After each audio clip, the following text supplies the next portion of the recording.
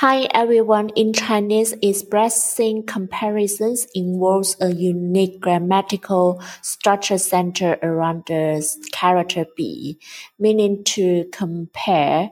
Today, we will dive into the nuances of the "比" sentence structure, highlighting its fundamental components, variations, and practical usage in Chinese. Understanding this structure is important for learners to effectively communicate comparisons. The basic structure of a comparative sentence using "比" in Chinese follow a simple pattern.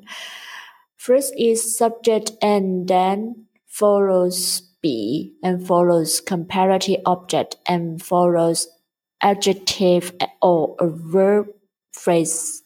For example, 我比他高，我比他高，我比他高. It means I'm taller than him.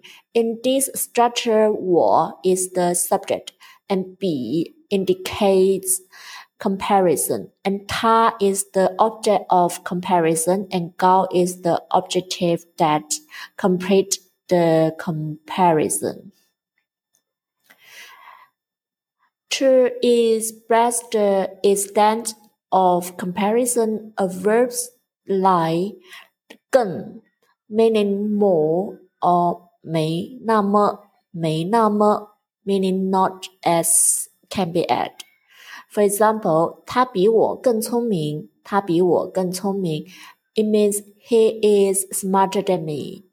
When indicating a specific degree of difference, numbers and measure words can be used. For example, 他比我高10厘米，他比我高10厘米，他比我高10厘米.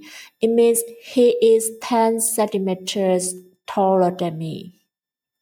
To indicate that someone or something is less than or not as much as 不如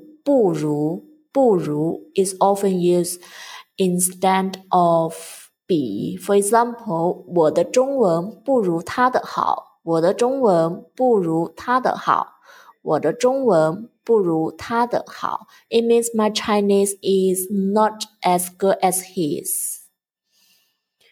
Mastering the 比 sentence structure is a gateway to expressing comparisons effectively in Chinese.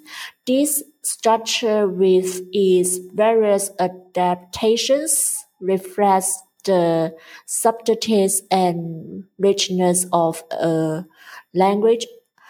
Understanding and effectively use 比 is a linguistic skill and a step towards deeper cultural immersion and understanding.